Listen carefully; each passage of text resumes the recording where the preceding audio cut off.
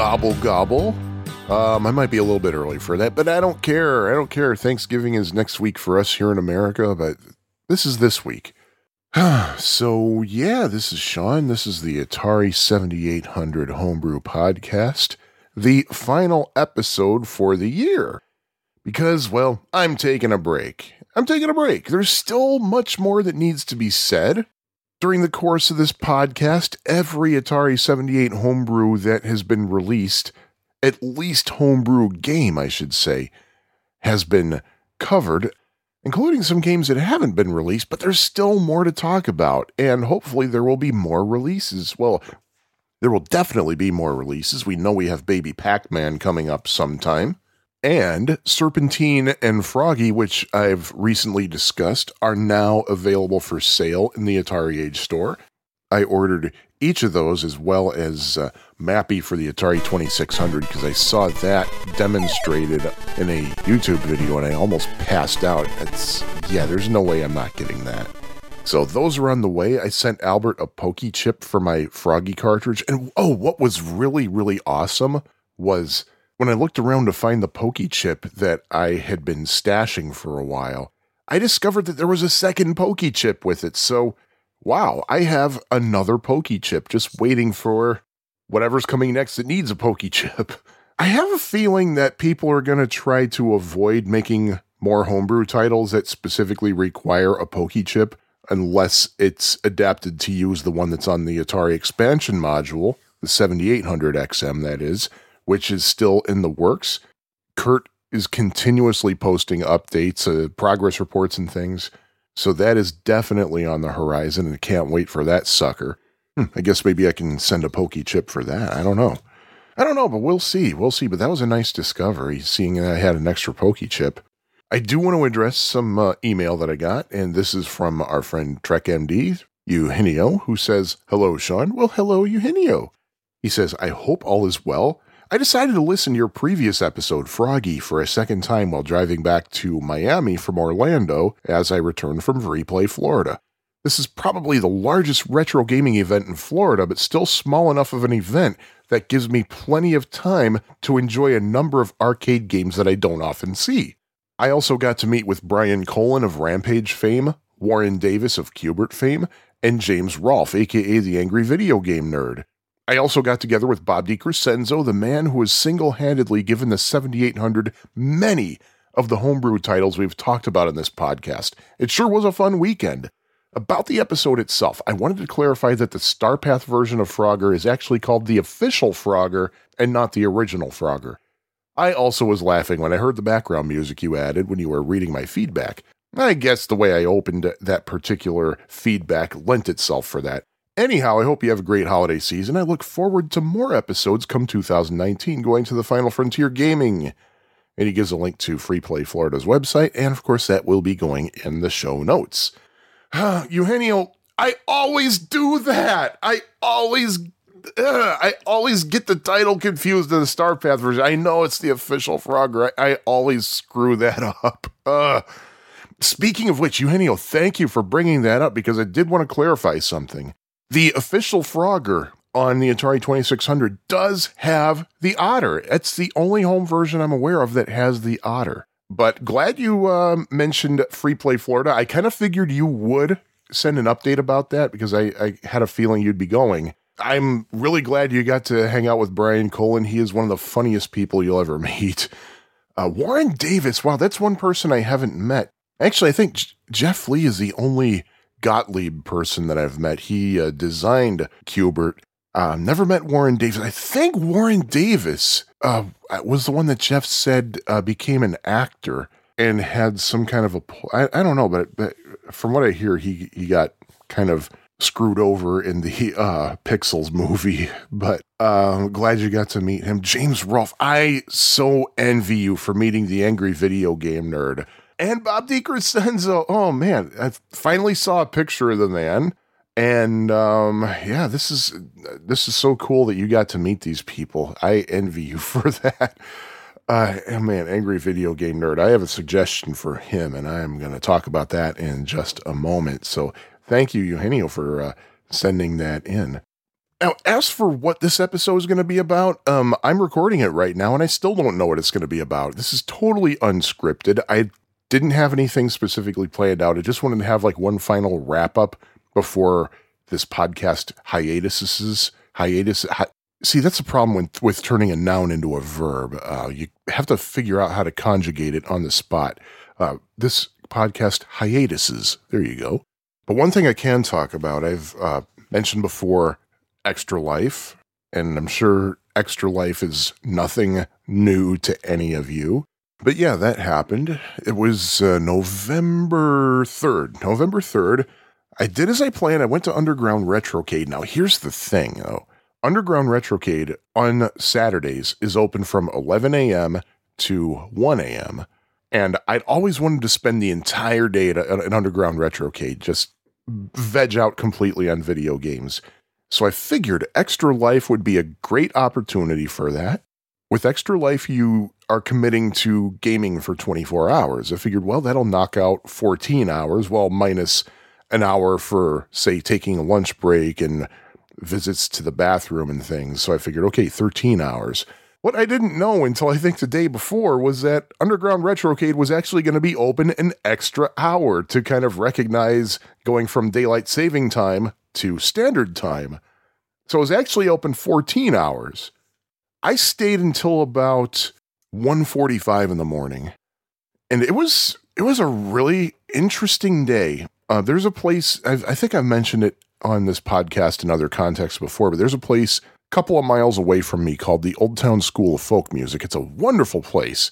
It's a nonprofit place where you can go and learn music, basically. You learn to play an instrument, or if you just want to play with other people, they have what they call ensemble classes, which you bring your instrument, you play a bunch of songs. That's pretty much it. And one of the things they do to help knock off the price of tuition is you can volunteer. So my wife had a volunteer shift on that Saturday morning. So I dropped her off at 9 a.m. We only have one car between the two of us because we live in the city. We have lots of mass transit, so we only need one car. So I dropped her off, and then I went straight to West Dundee, where Underground Retrocade is. And I got there at 9:40, which is record time. I left the Old Town School at 9 a.m., got to West Dundee at 9:40. I was in my parking space at 9:40. Usually it takes at least an hour because where we live, to get to Interstate 90, I kind of have to zigzag. Chicago is built on a grid. I kind of have to zigzag my way west for a while until I get to an on-ramp for Interstate 90. But where the Old Town School of Folk Music is, it's just south of Lawrence Avenue. And if you take Lawrence Avenue straight for a little while, there's an on-ramp for I-90 right there. So Lawrence at that time in the morning was pretty tame. And I was right there. I got on, and there wasn't a usual huge backup on 90. After a certain distance, the speed limit is 70 miles an hour. And of course, if you go a few miles over, no one's going to hassle you. So I got there really, really fast. My wife urged me to get a hotel room for the night so I don't have to drive all the way back to Chicago for 25, 30 miles after I've been playing games for 13 hours. So I had a room at the Courtyard Marriott. I stopped over there. They didn't have it available yet, which is understandable. They're usually not available till early afternoon. So I got back in the car. I went over to downtown West Dundee and parked in the lot behind Underground Retrocade. I went over to Kraft Donuts, which is across the street from the Retrocade. Busy place. Oh, I had a Boston cream donut, delicious, and a hot chocolate. And I was probably there a good hour because I think it was, 9:50 when I got to Kraft Donuts, and Underground Retrocade was opening it at 11. So I passed the time by reading a couple of chapters of Eric Idle's book, Always Look on the Bright Side of Life. I'm not a Monty Python fan, but my wife is, and she talked me into going with her to a Q&A that Eric Idle was doing in Naperville, which is probably about an hour southwest of me, and part of the admission included an autographed copy of the book. So we each got a copy of the book, and since we didn't need two copies between us, I gave my copy to Jimmy G, my Pie Factory podcast co-host. There's the subtle plug I have to dig in every episode. And after my wife finished it, I decided to read it. It's a fascinating book. I highly enjoyed it. One thing that really got to me with Eric Idle, seeing him in person and reading his book, is that he comes across a lot more humble than I expected, because it just seems to me that so much of what he does in terms of his artistic output is a very big attention-grabbing kind of thing. Like, he's like, look at me, I'm Eric Idle. But he doesn't seem to be that way, though, in his personal life. So you never know what to make of somebody. But I highly recommend the book, though. It's a great read. It's a funny read, as you could expect, but also a serious read. But anyway, after I read a couple of chapters, I went to the Retrocade and just kind of waited outside the door till the door opened. And it was about 10:57 when it wasn't Scott, the proprietor, who was working yet, but it was Alex, who is actually the daughter of a friend of mine who frequents the Underground Retrocade. She works there, and she let me in, and there we go. I spent a lot of time playing video games. I took a little bit of a lunch break, probably at about, in fact, I know it was about 1.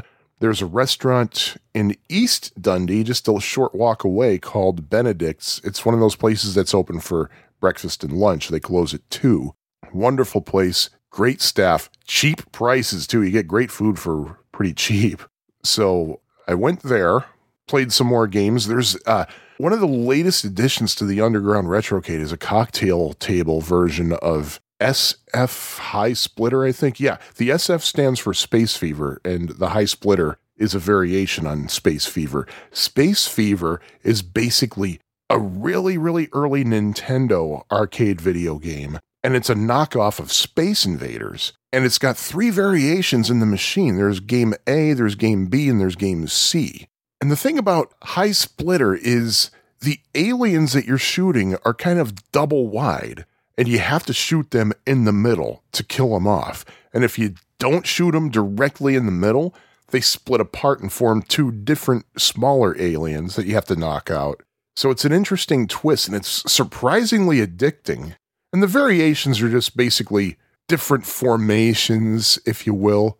I was playing that game for a long time, too. It's really, really cool. It's something worth checking out, and you might want to check it out in MAME, perhaps, if you don't have a location near you that has that game. I tried a couple of rounds of Ms. Pac-Man Turbo to see if I could reclaim my number 1 spot at the Retrocade. I did see, though, that even though that my 760,000 score was beaten, they haven't updated the top 10 cards on top of the machine yet, so my name was still at number 1, so at least that was something. Played a couple of rounds of Junior Pac-Man Turbo as well, just to see if I could maybe significantly increase my Twin Galaxies top score, which I did not. I did beat my personal best at Centipede. I think I got something like 263,000 off the top of my head. My strategy with Centipede, I was tutored by a friend of mine who gets in the 800,000s in Centipede, which is insane.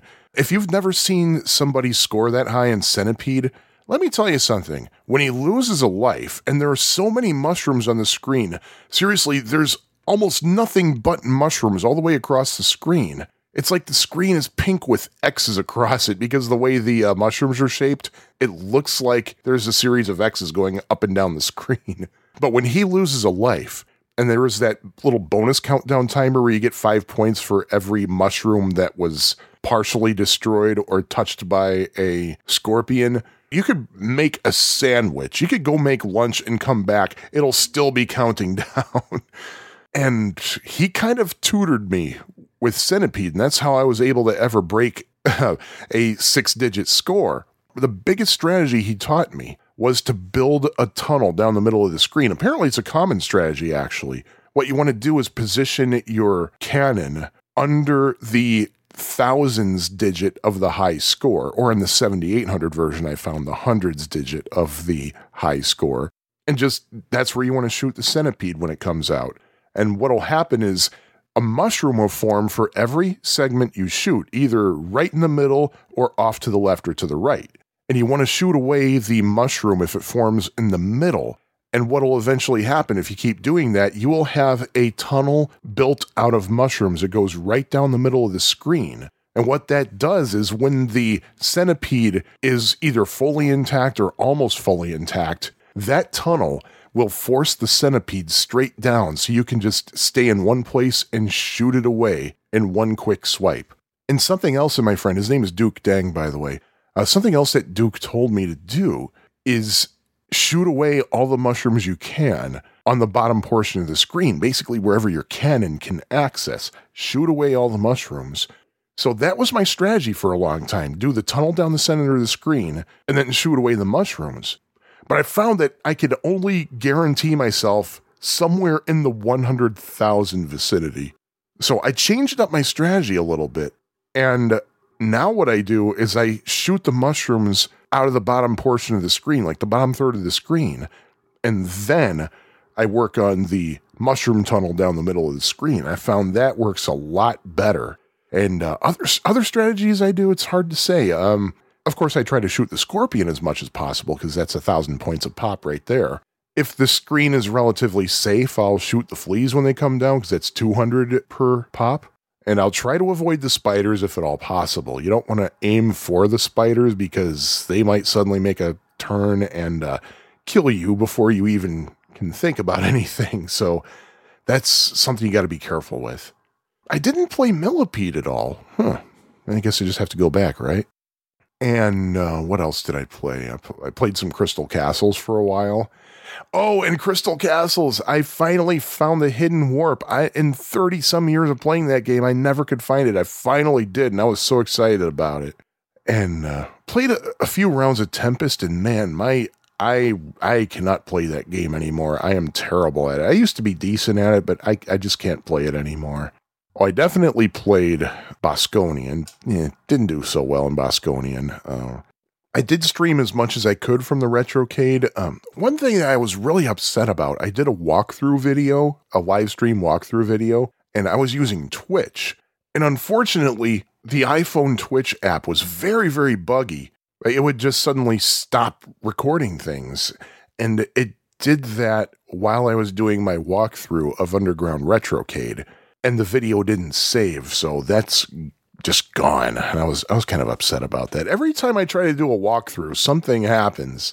The most recent walkthrough I have is from the night that Underground Retrocade had its grand reopening in September 2013. And that's not a good representative because a lot of the games were not powered up because the place didn't have all its electricity on yet.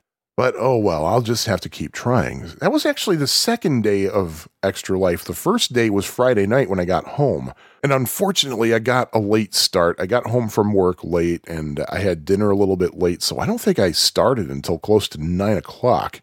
The first game I played was Give My Regards to Broad Street on the Commodore 64. Mentioned before, going to mention again. My wife told me that she fully would give me support in participating in Extra Life if and only if I included Give My Regards to Broad Street, because we're both Beatles fans, and she thought it was just a hoot that there was a companion video game to such a terrible movie. I saw Give My Regards to Broad Street once. I don't think it was as bad as everybody says. It's just boring. The music is good, but the movie itself is like, nah. And I'll tell you about the plot of the game. I read the manual. I read the manual out loud. And unfortunately, while I was streaming, it wasn't picking up the sound. So nobody heard, everybody just saw that there was just the manual on the screen and nothing happening, but I was actually reading it because it was kind of corny. But basically the plot of the game is that you are playing the role of Paul McCartney and you just recorded an album at EMI Studios, which I think at that time had been renamed Abbey Road Studios because that's what everybody called it anyway. And I think what happened was someone stole the tapes and you are tasked with finding the missing songs so you can put the album back together. And it's actually not far from reality because when Wings recorded Band on the Run, they recorded it in Nigeria. The Band on the Run album was recorded in Lagos, Nigeria. The reason they went there is because Paul McCartney liked to do kind of exotic things. He recorded for EMI Records, and so he looked at a list of locations where there are EMI studios, and he saw that there was one in Lagos, Nigeria. So he and the band went to Nigeria, and they did some recording. And after they left a recording session one night, they were walking down the street, and a couple of people came out of a car and held them up at knife point, I think, and stole the tapes. And to this day, those tapes are long gone. No one knows what happened to them. So Wings had to get back in the studio and re-record their music to the best of their memory. And they must have done a good job, because Band on the Run is actually one of the most critically acclaimed Paul McCartney albums. Personally, I prefer Ram, but hey, Band on the Run is pretty good anyway.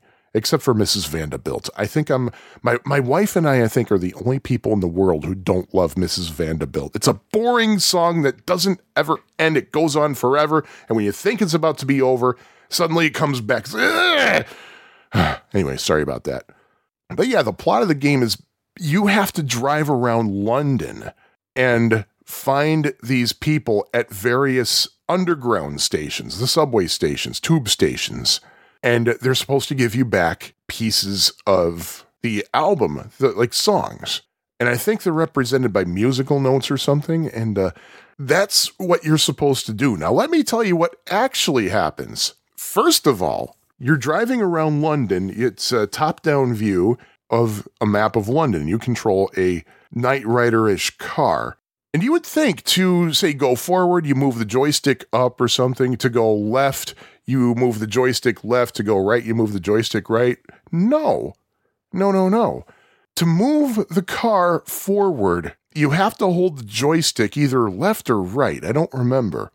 And if you want to turn, you have to come to a stop and then hold the button down, and then the car rotates. And then when it's facing the direction you want to turn, you move the joystick left again or right. I don't remember. It's either left or right. And there's a status on the screen that tells you which of your friends is at a nearby tube station. And the thing is, it constantly changes, and you'd never know where you're supposed to go. The manual includes several highly detailed maps of London. And if you don't have those suckers printed out, you're screwed. In fact, you're screwed anyway, because the game's so stupid. And let me tell you what happens when you go into a subway station.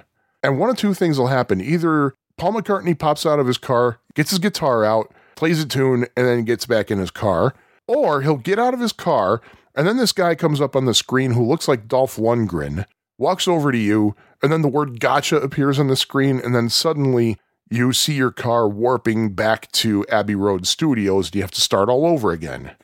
And while you're doing all that, this really cheesy version of the song Band on the Run is playing in the background, and it's in a minor key, and it's a high speed, and and it gets on your nerves. By the way, folks, you may have noticed that Paul McCartney has not come out with another video game since. And Give My Regards to Broad Street was 33 years ago. So what does that tell you? Yeah. It was so, oh man. Going back to what I was saying about Eugenio's feedback, yeah, this is what I have to suggest to the angry video game nerd. The thing is, I don't think he likes to do computer games. His exception was Big Rigs Over the Road Racing. And if you haven't seen the angry video game nerd's take on that, you have to. It is one of my favorite videos ever on the internet. If you're sensitive to Anglo-Saxon words, it might not be something for you to watch, but it is hysterical.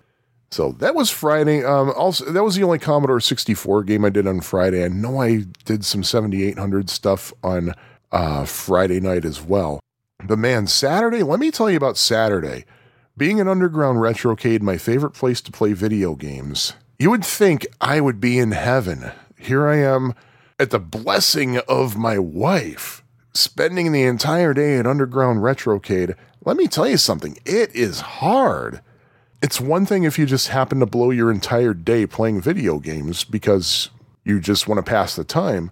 It's another thing when you are committing yourself to doing it, especially knowing that you're doing it to raise money to help sick kids. You can't just say, you know what, I'm going to just sit down, take a break for 15 minutes and see what's on the TV, chat with people, whatever. You can't do that. You got to keep playing.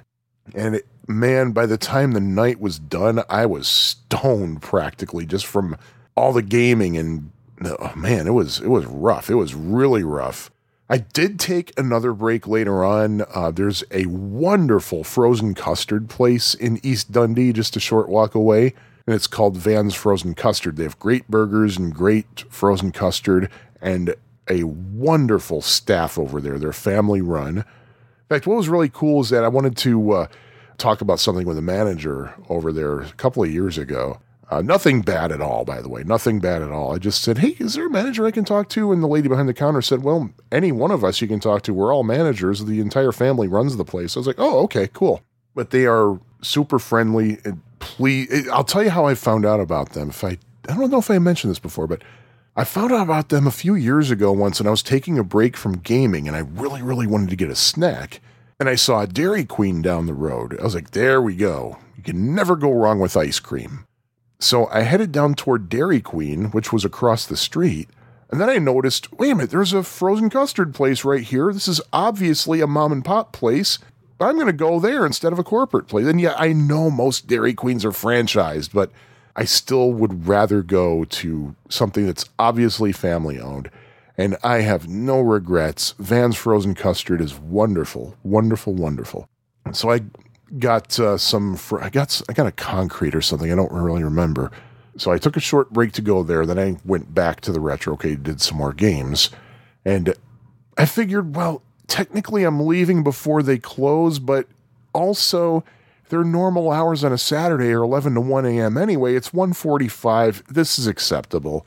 I did about 13 and a half hours of gaming. And man, let me tell you, it was a good thing that I took my wife's advice and got a hotel room, because, man, I could barely make the 1.5 mile drive back to my hotel. I can't imagine trying to get home 25, 30 miles away, struggling to stay awake. So got to the hotel room, and I watched a little bit of Ferg doing his Extra Life marathoning while I was cleaning up for bed. So watched maybe about 15, 20 minutes, and then I went to bed, and I don't think I actually slept. I think what actually happened was I temporarily died for 6 or 7 hours. But man, I needed that. I was just completely out of it. So I took my time in the morning. I didn't have to check out till noon, so I took up every second that I could just to take it slow. So I checked out of my hotel room, went back to Benedict's for some breakfast. They seated me right away, but they were super busy, so it took me a while to get my pancakes. And I didn't get back on the road until about 1. And I'm doing the math, and I'm thinking, oh man, I did 3.5 hours Friday, 13.5 yesterday. That means I did 17 hours, so I still have 7 hours to get done this weekend. And I'm doing the math, and I'm thinking, man, my wife has to go to bed really early tonight because she has to get up super early the next morning because she's a teacher. I got to get home at 2 and go straight to the video games and just play nonstop for 7 hours. So I got home. My wife said to me, you know what? Maybe you just shouldn't do the rest of your hours today. Just break it up or do it next weekend or something. So I did a little bit of a compromise. What I did was I did 3.5, 4 hours on Sunday, and then I did the rest that Tuesday night because she wasn't going to be home, which meant there was just the dog and me, and the dog's just going to take a nap anyway, so I could pass the time playing some video games, make up all my Extra Life hours. So that's what I did. I played some Atari 7800 stuff, including I did some Pac-Man collection gaming and Centipede. Oh yeah, I also got the Vectrex out and played around with that for a while. I did some rounds of Vector Pilot, which is a homebrew version of Time Pilot, and it's amazing. And I played Mindstorm because I just wanted to see how far I could get. I believe the copy of Mindstorm that's on my Vectrex doesn't actually crash like a lot of them do. However, it does skip a lot of waves, I know that. And I also, for the first time ever, played Cosmic Chasm. I had no idea how to play it, but I knew it was a very popular game. I figured, why not give it a shot? And it was wonderful. I really, really, really enjoyed it. It took a while to figure out how things work, but man, it's a fun game. I really don't know how to describe it. I'll put a link to my Twitch channel in the show notes, and if you want to see how I did it, you can go there. And anyway, I just want to thank everybody who donated to my Extra Life campaign. It's still donatable. I believe they take donations until the end of the year. But there are a lot of people that I really, really, really want to thank right now for helping out with Extra Life.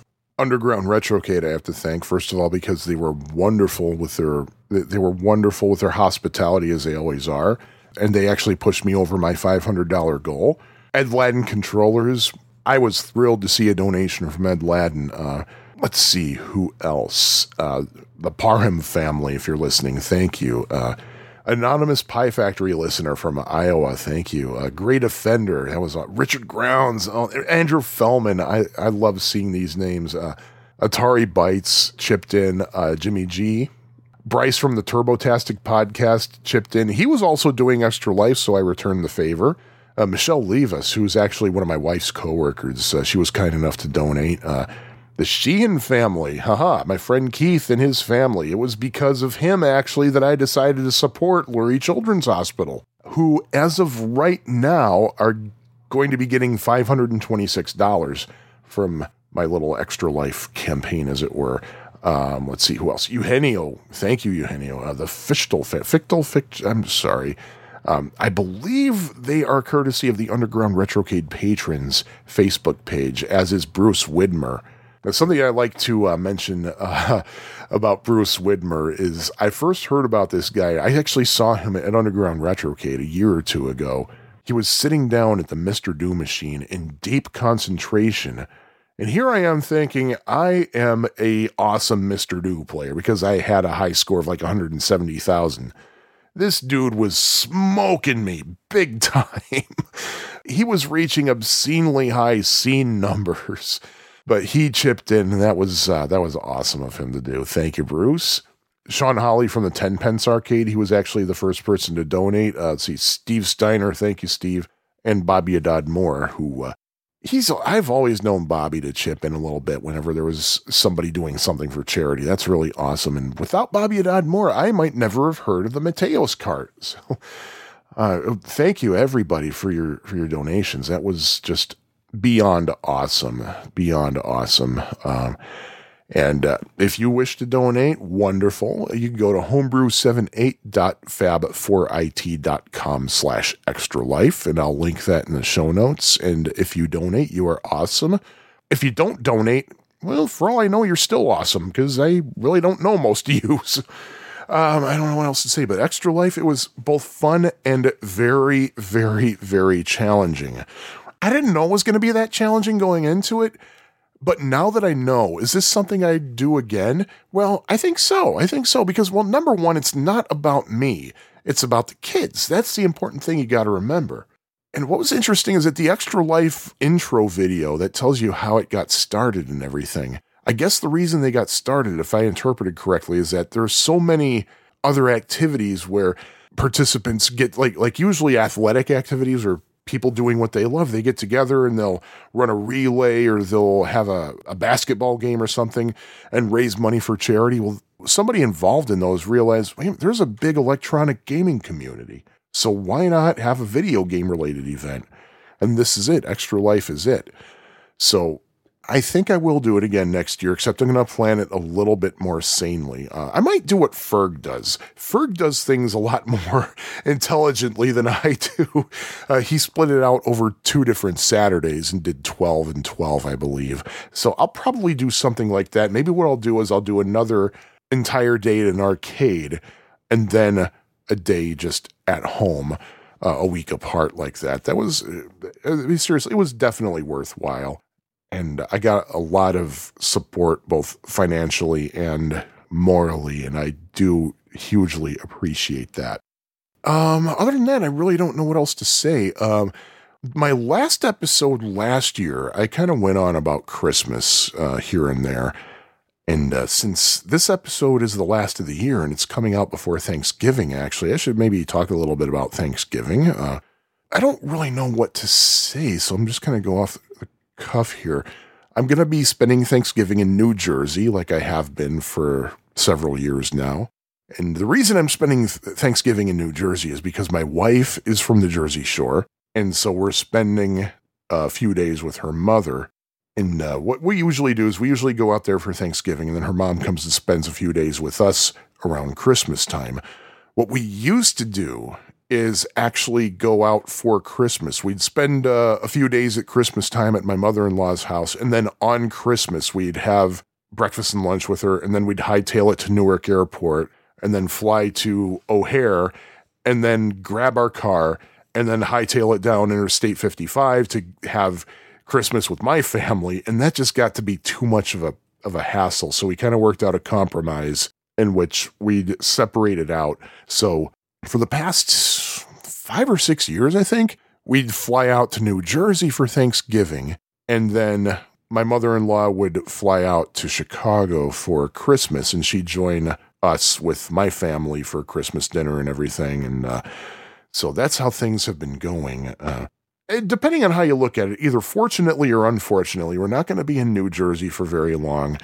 We kind of let airline prices dictate how much time we spend in New Jersey. So we're flying out to New Jersey Tuesday, and we're coming out Black Friday because that's how the airfares worked out. If we didn't do it that way, we would be paying an incredibly huge amount of money that, quite frankly, we don't really have. So, and I have an interesting tradition now. During the flight out to New Jersey, I will watch Emmett Otter's Jug Band Christmas on an iPad. It's actually my wife's old iPad. I really don't like iPads because to me, they're basically giant iPhones without the phone functionality. It's a weird story because my wife likes the iPad. And one time during a flight, I borrowed the iPad and I installed some games on it, like Atari's Greatest Hits and those kinds of things, because I like those games. So I was futzing around with it one flight, and I accidentally left it in the plane. So we were convinced we'd never see the thing again, so my wife got a brand new iPad mini that she loves. And a couple of weeks later, I get a package from Southwest Airlines. They said, hey, we found your iPad. Here you go. It's like, oh, okay. So now I have the old iPad. So really the only thing I ever use it for is watching Emmett Otter's Jug Band Christmas. And I use it for sheet music at the Old Town School of Folk Music, so I don't have to worry about futzing with papers. I scan them in as PDFs and use the iPad for that. But the reason I do that tradition is it started in 2006. In 2006, I got my job that moved me back to Chicago. And unfortunately, Lisa had to stay behind in New Jersey because she was finishing up her master's thesis and she couldn't move out with me right away. So she had to spend about a year in New Jersey to finish up. So in 2006, we were essentially living apart and we'd see each other every month or so. And I was flying out to New Jersey for Christmas, and my flight kept getting delayed. And I was at the airport at O'Hare super late, so late that most of the gates were just empty. So my flight was still delayed up the wazoo. And I excused myself over to another wing where there was nobody, and I sat down at an empty gate and just passed the time watching Emmett Otter's Jug Band Christmas. And it was one of my favorite things to watch when I was a little kid around Christmas time. I loved the story. I loved the music. I grew up a Muppets fan, as most of us did. And something I noticed, though, was it seemed it was shorter than usual. And I remember thinking, wait a minute, Kermit the Frog, why is he not in? I could have sworn Kermit the Frog was in it. Well, it turns out I was right. Kermit the Frog was in Emmett Otter's Jug Band Christmas. He was the narrator. And the version of Emmett Otter's Jug Band Christmas I was watching was an edited version.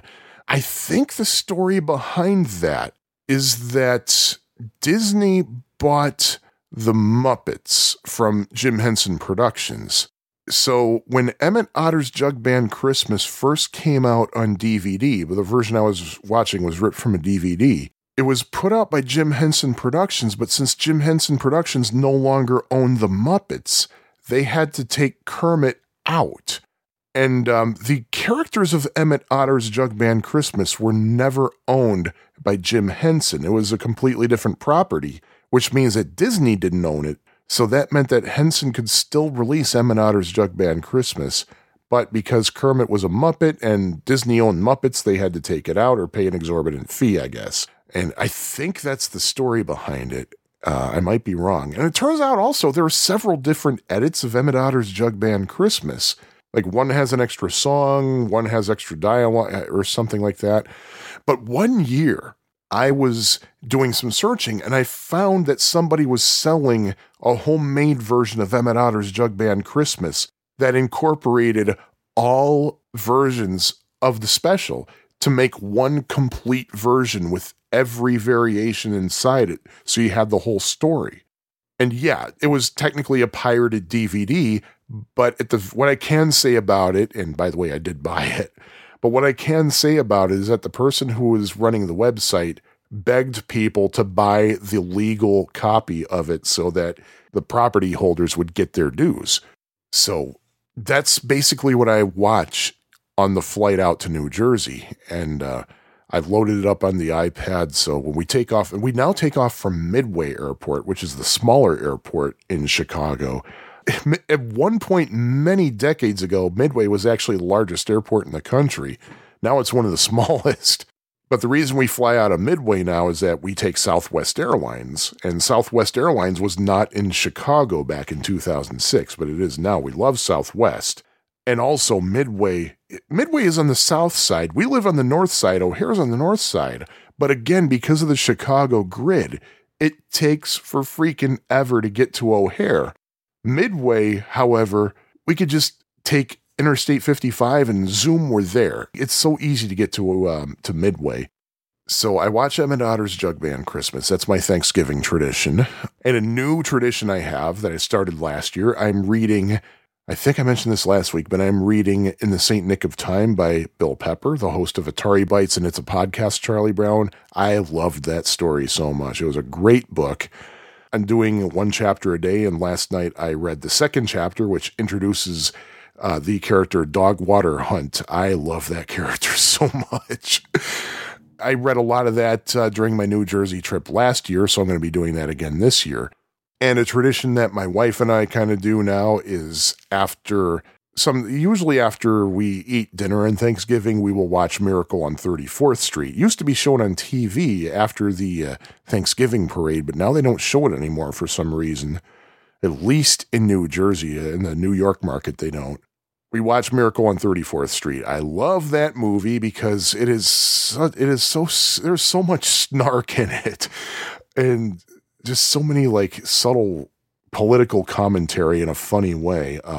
And it's got really one of the great courtroom scenes of all time. Not quite as great as in My Cousin Vinny, but it's definitely up there.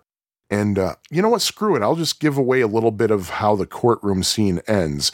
I mean, I think pretty much everybody knows even if you've never seen Miracle on 34th Street, you know that basically a guy is put on trial because he thinks that he's Santa Claus and people want to have him committed, and he's trying to not be committed. And of course, because it's a Christmas movie, it's a Santa Claus movie, it has to have a happy ending. So predictably, Santa wins the trial. And basically, he gets off on a technicality, and I love the technicality that he gets off on. And that's the most I'm going to say right now, because I don't want to give away too much for those who haven't seen it. But and the movie always cracks me up. It always makes me laugh. It's really well done. And especially what I love about it is that when it was first released, I think it was 1947 when it came out. When it was first released, it was released in the summer or the spring. I think it was May, actually. So when it was advertised in the previews, they had to hide the fact that it was a Christmas movie. So that it's just hysterical. I just love it. And of course, we watch a Charlie Brown Thanksgiving, which is not the greatest of the Peanuts specials, but we love kind of making fun of it and how dated it is. Might make a little side trip to Silver Ball in Asbury Park. It's not much of a side trip. It's only a mile away from where we're staying. We're staying at my mother-in-law's house. She lives in Neptune, which is at the Jersey Shore. Asbury Park is next door to Neptune. And when my wife and I lived in New Jersey, we lived in Ocean Grove, which is the part of Neptune that is on the ocean. And next door to Ocean Grove to the north is Asbury Park. In fact, where we lived in Ocean Grove was literally a 5-minute walk from Asbury Park. You just head to the boardwalk and you go north, and you're in Asbury Park. And there's a pinball arcade in Asbury Park on the boardwalk. It's open year-round. It's called Silverball. They have a huge collection of pinball machines, really, really vintage ones and some newer ones. And they also have a lot of arcade video games, mostly from the Golden Age. The oldest one they have, I think, is Super Breakout. And they have, of course, your typical core classics, like you have Pac-Man, Ms. Pac-Man, both of which are turbo, by the way. And I have I think I still have the house high for 50 and under for the Ms. Pac-Man. It was like 300 and some thousand when I played. And it's great because what they do is they keep track of high scores, but by gender and age, like within your age range. So when I scored my 300 and some thousand, I wanted to be put on the board, the guy behind the counter said, "Sir, I really apologize for asking, but I'm required to ask. Are you under 50? I said, dude, I totally understand. I'm not insulted at all. So it's like, but yes, I'm under 50. Thank you for asking.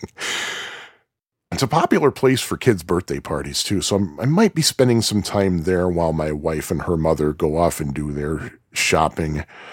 And I always try to see if there's a way I can work in some time to either visit Ferg or see if Ferg can head up the turnpike and hang out. But I don't know if I'm going to be there long enough for that this year. I still haven't met Ferg. It's on my bucket list to hang out with Ferg sometime. Oh boy, I'm sure he's thrilled to hear that. And the thing is, like, sometimes when we go to New Jersey for Thanksgiving, we visit my wife's cousins and aunt and uncle in Maryland, in Chestertown, Maryland. And I know Ferg's been there, and we have to go through Delaware to get there. And my wife even said, one of these times when we're going to Maryland, we should stop in Delaware, and you and Ferg can hang out for a while, do lunch or something. And unfortunately, this time, we're not going to have enough time to do that. We're not going to be heading down to Maryland. But getting back to Ocean Grove, that's where I lived for 8 years. It's a really nice place. It's kind of dead in the winter, though. It gets a lot of tourists in the summer, which was kind of a pain in the butt because basically you could not leave town in the summer on the weekend unless you didn't want to have anywhere to park your car because all the tourists from New York would be there and there'd be just no parking whatsoever. So that was kind of rough living there. So that's one of the reasons we moved to Chicago. But still, Ocean Grove is a nice place. It's got a little main street called Main Avenue with a post office. It has some restaurants, a couple of coffee shops, and a lot of places that appeal to middle-aged women too. And it's a very religious town too. It was founded as a Methodist camp meeting, and they still have the annual camp meeting there. And there's a place called the Great Auditorium of Ocean Grove, and it's built entirely of wood, and the acoustics in there are phenomenal. They have church services there, and they also have concerts. Man, I feel weird for saying this. We saw Bill Cosby there once in 2003 before all that went down. And I know Peter, Paul, and Mary had been there a couple of times. We actually hung out outside the auditorium when Peter, Paul, and Mary were doing their show one year. We could actually hear them loud and clear. And that's a very common sight in the summer. You'd see like a crowd just hanging out at the lawn outside the auditorium and listening to whatever's going on in there. So we got to hear Peter, Paul, and Mary. I know the group that calls themselves the Beach Boys, but really isn't the Beach Boys for all practical purposes. They've been going there every year. They were never there when we lived there, but they've been going there every year now since we moved out. Mike Love must have been tipped off that I don't live there anymore. Oh boy. So they have that. There's a nice boardwalk. The thing about New Jersey at the shore, though, is you have to pay to access the beach during the season because taxes don't cover the maintenance and upkeep. So if you're going to the beach at in New Jersey, you have to buy a beach badge. And if you don't have a beach badge, you're not allowed on the beach. I think there's one exception, and that's in Wildwood, way at the southern end of the state. But where we lived, Ocean Grove is right in the dead center of the state, actually. And yeah, so that's where we're going to be spending Thanksgiving, coming back Black Friday, which is good because I like coming back early from a trip because I don't want to say come back on a Sunday and have to go to work the next day. So that's how I'm going to be spending Thanksgiving. Christmas, we're going to be at home. And yeah, that's what's going on. What's coming up for the Atari 7800 Homebrew podcast? Well, for one thing, I'm definitely going to do some kind of episode that talks about the development process. I'm going to see if I can reach out to various 7800 developers, especially Bob DiCrescenzo, Clark Otto, and a few other people, and get a feel for what they recommend, how they actually sit down and work on a game. And hopefully 2019 will be the year that this podcast has an Atari expansion module episode. And we'll see what else happens. Hopefully we'll be talking about the Syzygy 3200, I think it was called. But we'll see. I didn't want to go over say, well, Sean, what are your favorite homebrews? Because I don't want to say influence people into say not getting something because of what I recommended getting. Just see what's out there, see what's available, and get what you like. Get what you think sounds pretty good. You can listen to past episodes at homebrew78.fab4it.com and get a feel for what's out there. But in the meantime, I'm just going to wrap it up and call it a year. I thank all of you for listening, and I thank the following people: Air Shack, Ed Ladden Controllers, Kyle Etter, Jimmy G, Great Offender, Richard Grounds, New Balance Phoenix Stores, PJ Steele, and Richard Valdez. All of these people have supported this podcast financially via patreon.com. This time, I'm not going to give the address because I'm shutting down the Patreon donations, and the next payout will be the last one. Then I'm shutting down the Patreon donations until the podcast resumes. I did get a request from one person specifically saying, let mine continue. And I just might take him up on that offer. But we'll see. And I do appreciate that. It's very kind, by the way. But in the meantime, I can be reached at homebrew78@fab4it.com. Fab4it is spelled F-A-B and then the number 4 and then I-T. Show notes page is at homebrew78.fab4it.com on the web. My Twitter handle is homebrew78. YouTube page is homebrew7800. And hey, everybody, like I always say, please give these hardworking homebrew developers the support they deserve and give yourself the Christmas present that you deserve. Get to the Atari Age store, Good Deal Games, whatever. Reach out individually to these developers and buy yourself a game or two. You'll be happy you did. Happy Thanksgiving all. Happy Christmas, happy Hanukkah, happy Kwanzaa. What else happens? Happy Boxing Day, happy New Year, happy everything. Please be happy, everybody. And if you can't be happy, seek it out. Seek out the happiness. It's out there. Oh, by the way, Autobiography of a Schnook will be debuting soon, so keep an eye out for that. You can go to schnookpodcast.com for the homepage. There's also going to be a Facebook page, facebook.com/Schnook Podcast, Schnook spelled SCHNOOK. And anyway, thank you for all your support in the past, well, good Lord, it's going to be almost 2 years already? Wow. But anyway, hey, everybody, have a great everything, and I will talk to you again in 2019.